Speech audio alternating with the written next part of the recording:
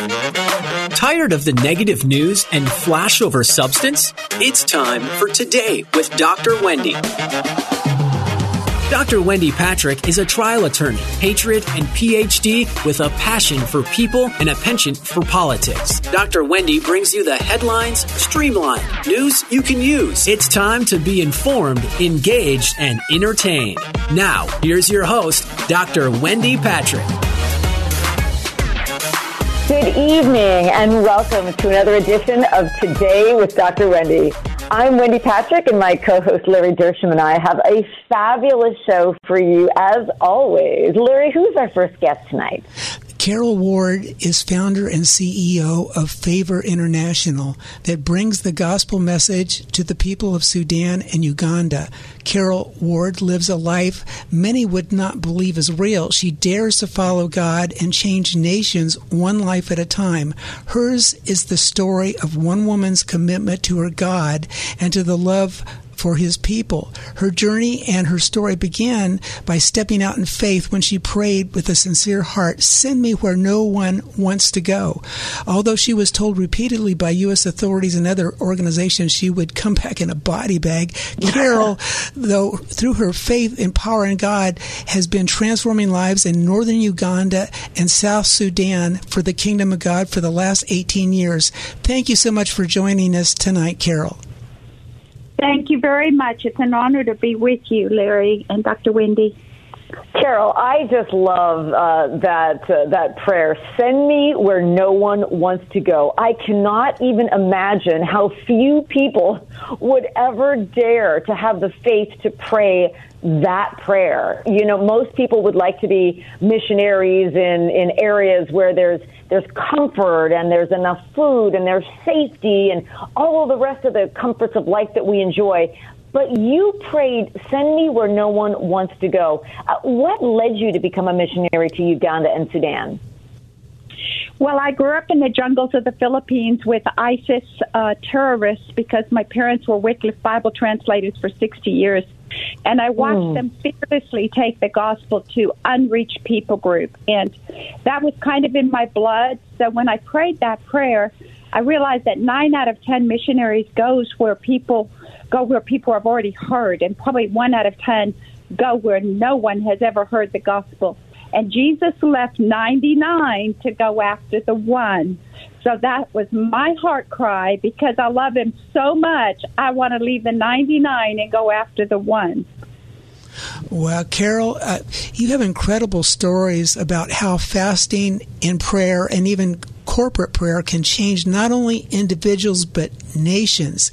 Can you give us some examples of how fasting and corporate prayer have made a difference?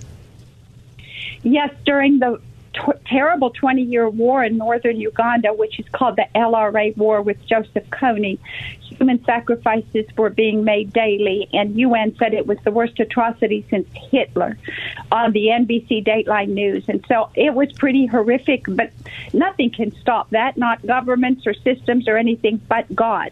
Psalm 46 says he brings wars to an end and causes them to cease. So my heart cry was, Lord, if 2 Chronicles 7:14 is really true, and you can heal a land no matter how dark and devastated, then what is our role to play in order to see that healing? And so my cry, after 8 months of praying 6-7 hours a day with the nationals in this war zone, was to see a 2 Chronicles 7:14 prayer movement where over 1,000 people could get on their faces for 10-11 hours a day and actually live out 2 Chronicles 7:14, to seek his face, not his hands, to repent and turn, to pray, and to humble ourselves in absolute, utter dependency on but God and nothing but God. And in the middle of that horrific war, that's what we did. And on the day 5, the government called me and said, if you were the ones praying in the stadium, they said, we want you to know it feels like this big black curtain has been pulled back in the atmosphere over the whole region, and we can feel the heavens are open. Wow. Now, they were quoting 2 Chronicles 6, when the heavens are brass, if my people. And so that was a testimony right then of the power and truth that God's word is real. If we do our part, he'll keep his. So for 20 years now, we do. You know what I love about that is, so many people quote the Gospels for so many different things, and here you are quoting Old Testament promises that are just as relevant today. And, there are so many examples of nations fasting and praying and getting together and the way revivals begin. We're doubly blessed today because as Christians, we're indwelt by the Holy Spirit, which hadn't been poured out yet back in the day. But I love the reference to it impacting the nation, the region, not just those that have been praying. And, when we talk about fasting and praying nowadays, I mean, most people can't even go 2 hours without a meal. How do we approach that in the sense that we can actually make that a disciplined portion of our lives today in 2023? I think we have to come to a point to where we have no plan B and no plan C. Jesus is A, B, and C, and it's about God and nothing else. And so that brings us to desperation. And all through the Bible, we see where God answers the cries of the desperate, not the complacent, lukewarm, or half-hearted. And so when we come together with desperate cries and a hunger and unity, and that doesn't mean we agree on everything. It means we're coming for a common purpose, to cry out to the King of Kings and Lord of Lords, and prevailing prayer, like Luke 18, persistent and prevailing, until we see heaven rent and the answer comes. Then we can see the same thing in these nations as well. And we're seeing government shaking movements happen after these national prayer gatherings of 77 hours, which we do in stadiums every single year in both these nations. Headlines change. And if it's possible there, it sure is possible anywhere, because God's word is true. Carol, when you come back to the States, from your mission trip, and I know you're going to go back, but I believe you're in the States right now. I'm sure you've noticed how our media, our entertainment, our politicians, and large swaths of the people have turned their backs on God, in my opinion. Do you have any thoughts on how we here in the United States can restore our nation and put our trust back in God? Yes, a few things that I'm watching him do in this massive revival in Uganda, and South Sudan and northward into the 1040 window. We haven't even had the foundational roots of godliness as America had. So God is able to restore and rebuild, as he says in Isaiah 61 and Isaiah 58. But the prayer is the main thing, the four things mentioned in 2 Chronicles 7:14. And God can move from grassroots upward to government. That's what a sap comes from the ground and comes up the roots, goes up the tree, and makes the leaves green. And so he showed me that picture, that grassroots level movements of prayer can change and transform the hearts of government, because the heart is in the king's hand, just like the course of a river, he said in Proverbs.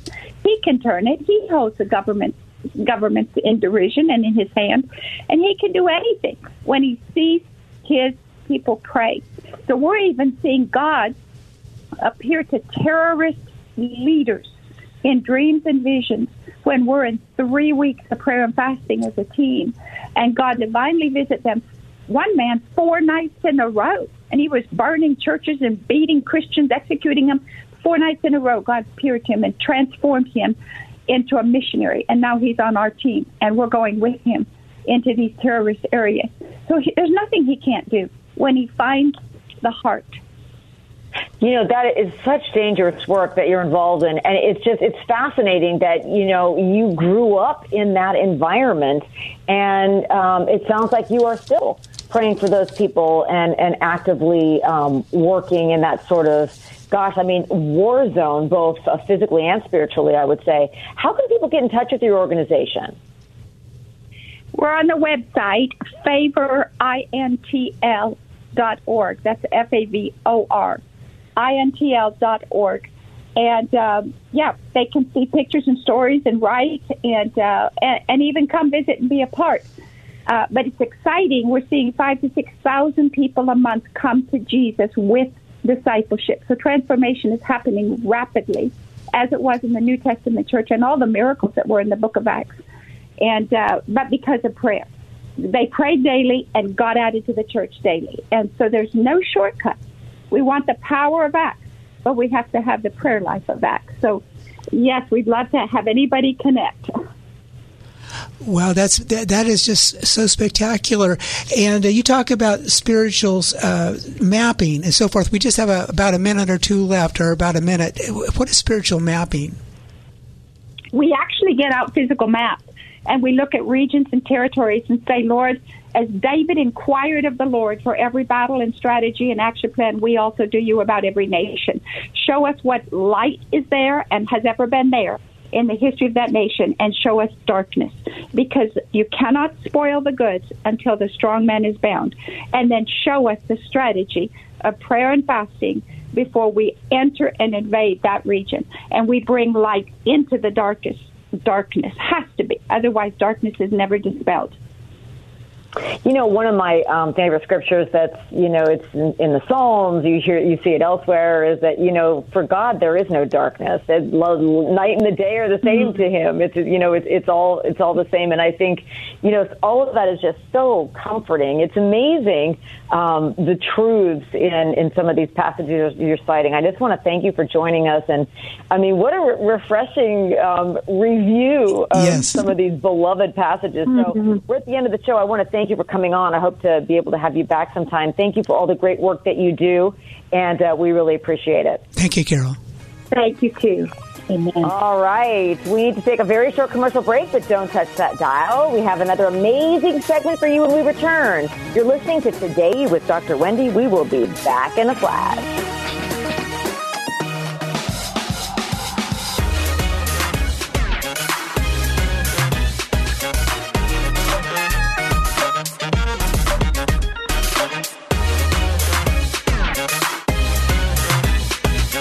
News cycle lowlights have no place here. You're listening to the headline highlights on Today with Dr. Wendy on The Answer San Diego.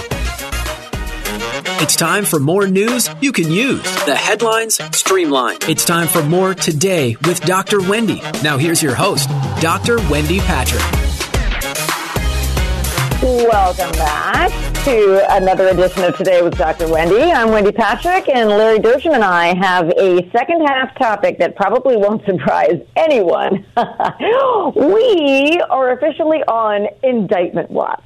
Much of the news cycle this week has been dominated by whether or not the former president is going to be indicted by a grand jury in New York. And this was all, by the way, this timeline was somewhat accelerated by the former president's own Truth Social post last Saturday, predicting, apparently without any notification, that he was going to be arrested on Tuesday. So Tuesday was game day. It came and went, no arrest. Not that there would necessarily be an arrest anyway for the crime that is highly speculated to be on the table for the grand jury. Nonetheless, it has really made everyone start talking about what the consequences could be of a criminal indictment on a former president. Yeah, it would be unprecedented. But there's a lot more to the equation than just that, given the 2024 election cycle is just getting into gear. Larry, what say you about this very interesting turn of events over the course of the last week?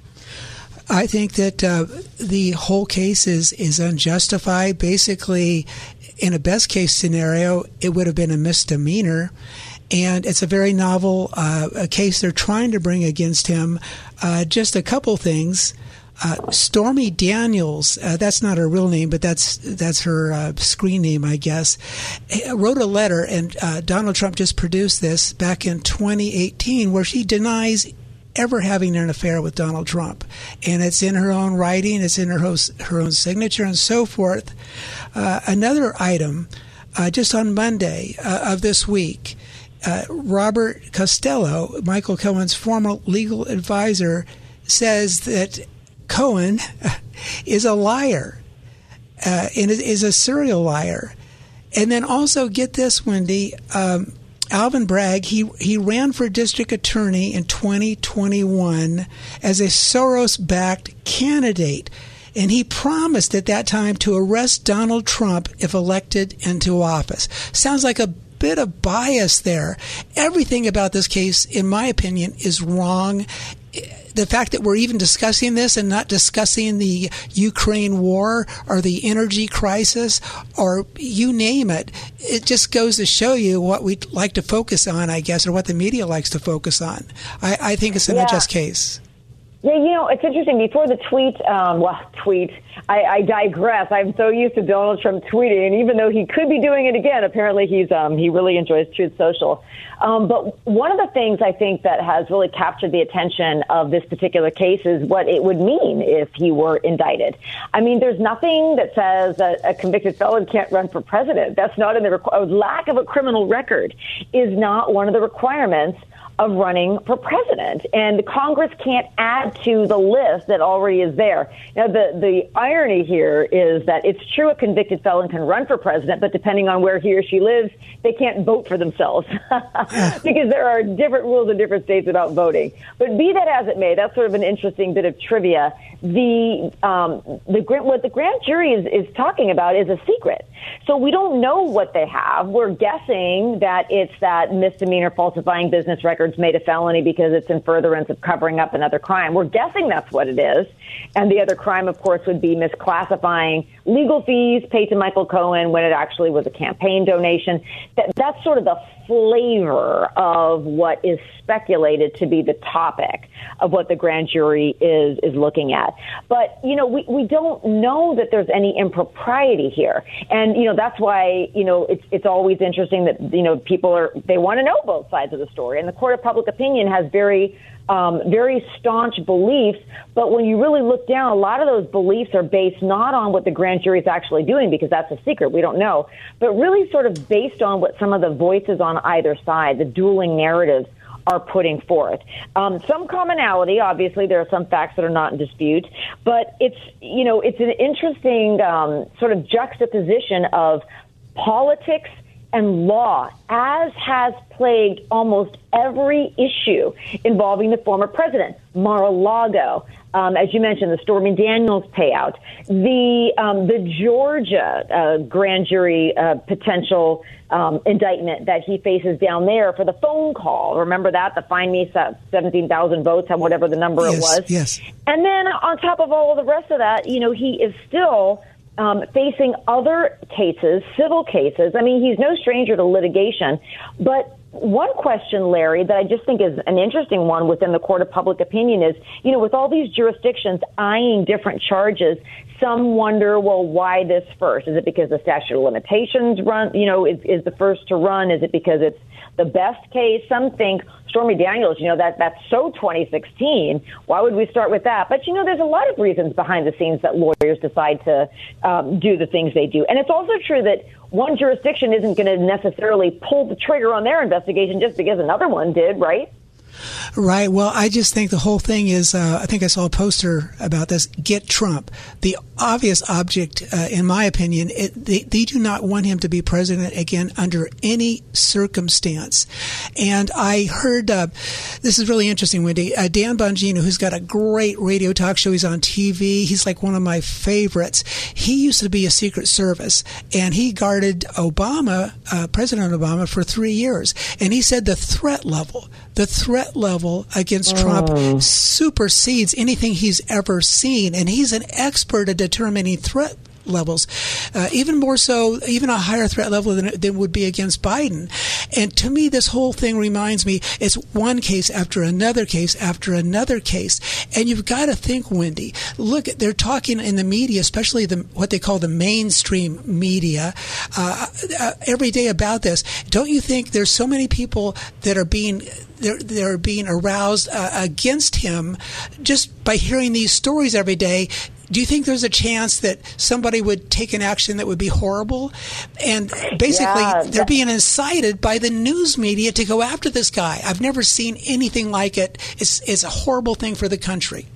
Yeah, the one thing we want to do is keep everybody safe. We want to keep the former president safe. We want to keep the crowd safe. We want to keep the streets safe. And that's one of the reasons you saw such mobilization over the course of this past week, where law enforcement agencies were partnering with court security and Secret Service that guards the president. Everybody was mobilizing and coordinating to try to have a safe atmosphere for everyone, including the former president. But you mentioned him particularly having the Secret Service protection, which he still has.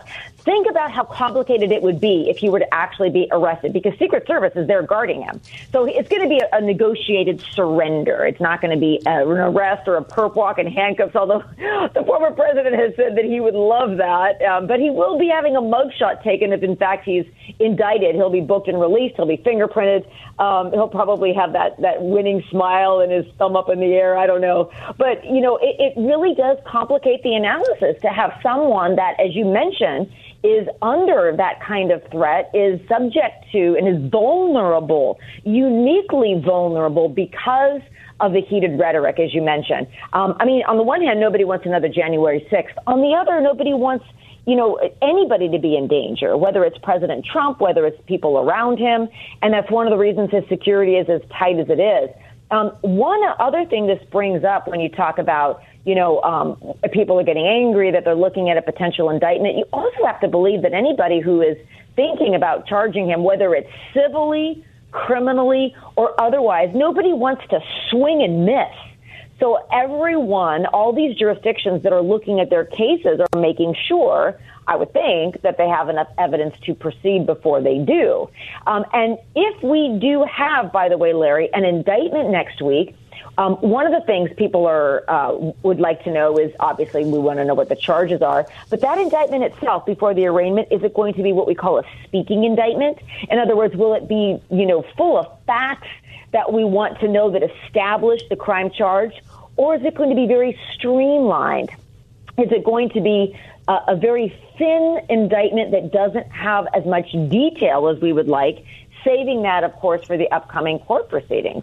I mean, all of these questions we have going into yet another weekend. And, you know, if the president gets on Truth Social again and says something else, I mean, that'll just create even more speculation and conversation over the weekend. You know, I think a lot of the news media and the general public would probably just like to have a weekend off and start to enjoy spring break instead of having all the news cycles dominated with whether or not the president's going to be indicted next week. Yeah, well, look at this again. The focus is on this. It's all about control. They do not want this man in. He's going to destroy their plans for what they're moving towards, a socialist America, which will just be part of a one world government, is basically what they're doing. We have inflation. We have bank failures. We have the aftermath of the pandemic and the aftermath of the COVID shots that are causing problems for a lot of people. And yet we're focusing on this. To me, it's so clear and obvious what they're trying to do. And as far as if something happens to him, this is one example. Remember Nelson Mandela in South Africa? He was in prison for life. And he got out of prison and he became a leader of South Africa. So in a worst case scenario in my mind, if Trump is indicted and something would go against him as far as like losing his case, he could still be president, as you mentioned already, Wendy. So I'm very hopeful that American people will finally wake up and say, enough is enough. Stop bullying this person. You've basically tortured him and his family. It's not fair and it's not good for the presidents. Yeah. Bullying the bully. Yeah. Larry, your analysis is always lively and spicy. I love it. And I also love the fact that we are going into a beautiful weekend finally. So to our listeners, please enjoy the rest of the sunshine. We are delighted you've joined us tonight. We look forward to having you next week. Have a wonderful, safe rest of your weekend. And please join us next Saturday night for more of Today with Dr. Wendy, Headlines with the Silver Lining. Have a great week and God bless you.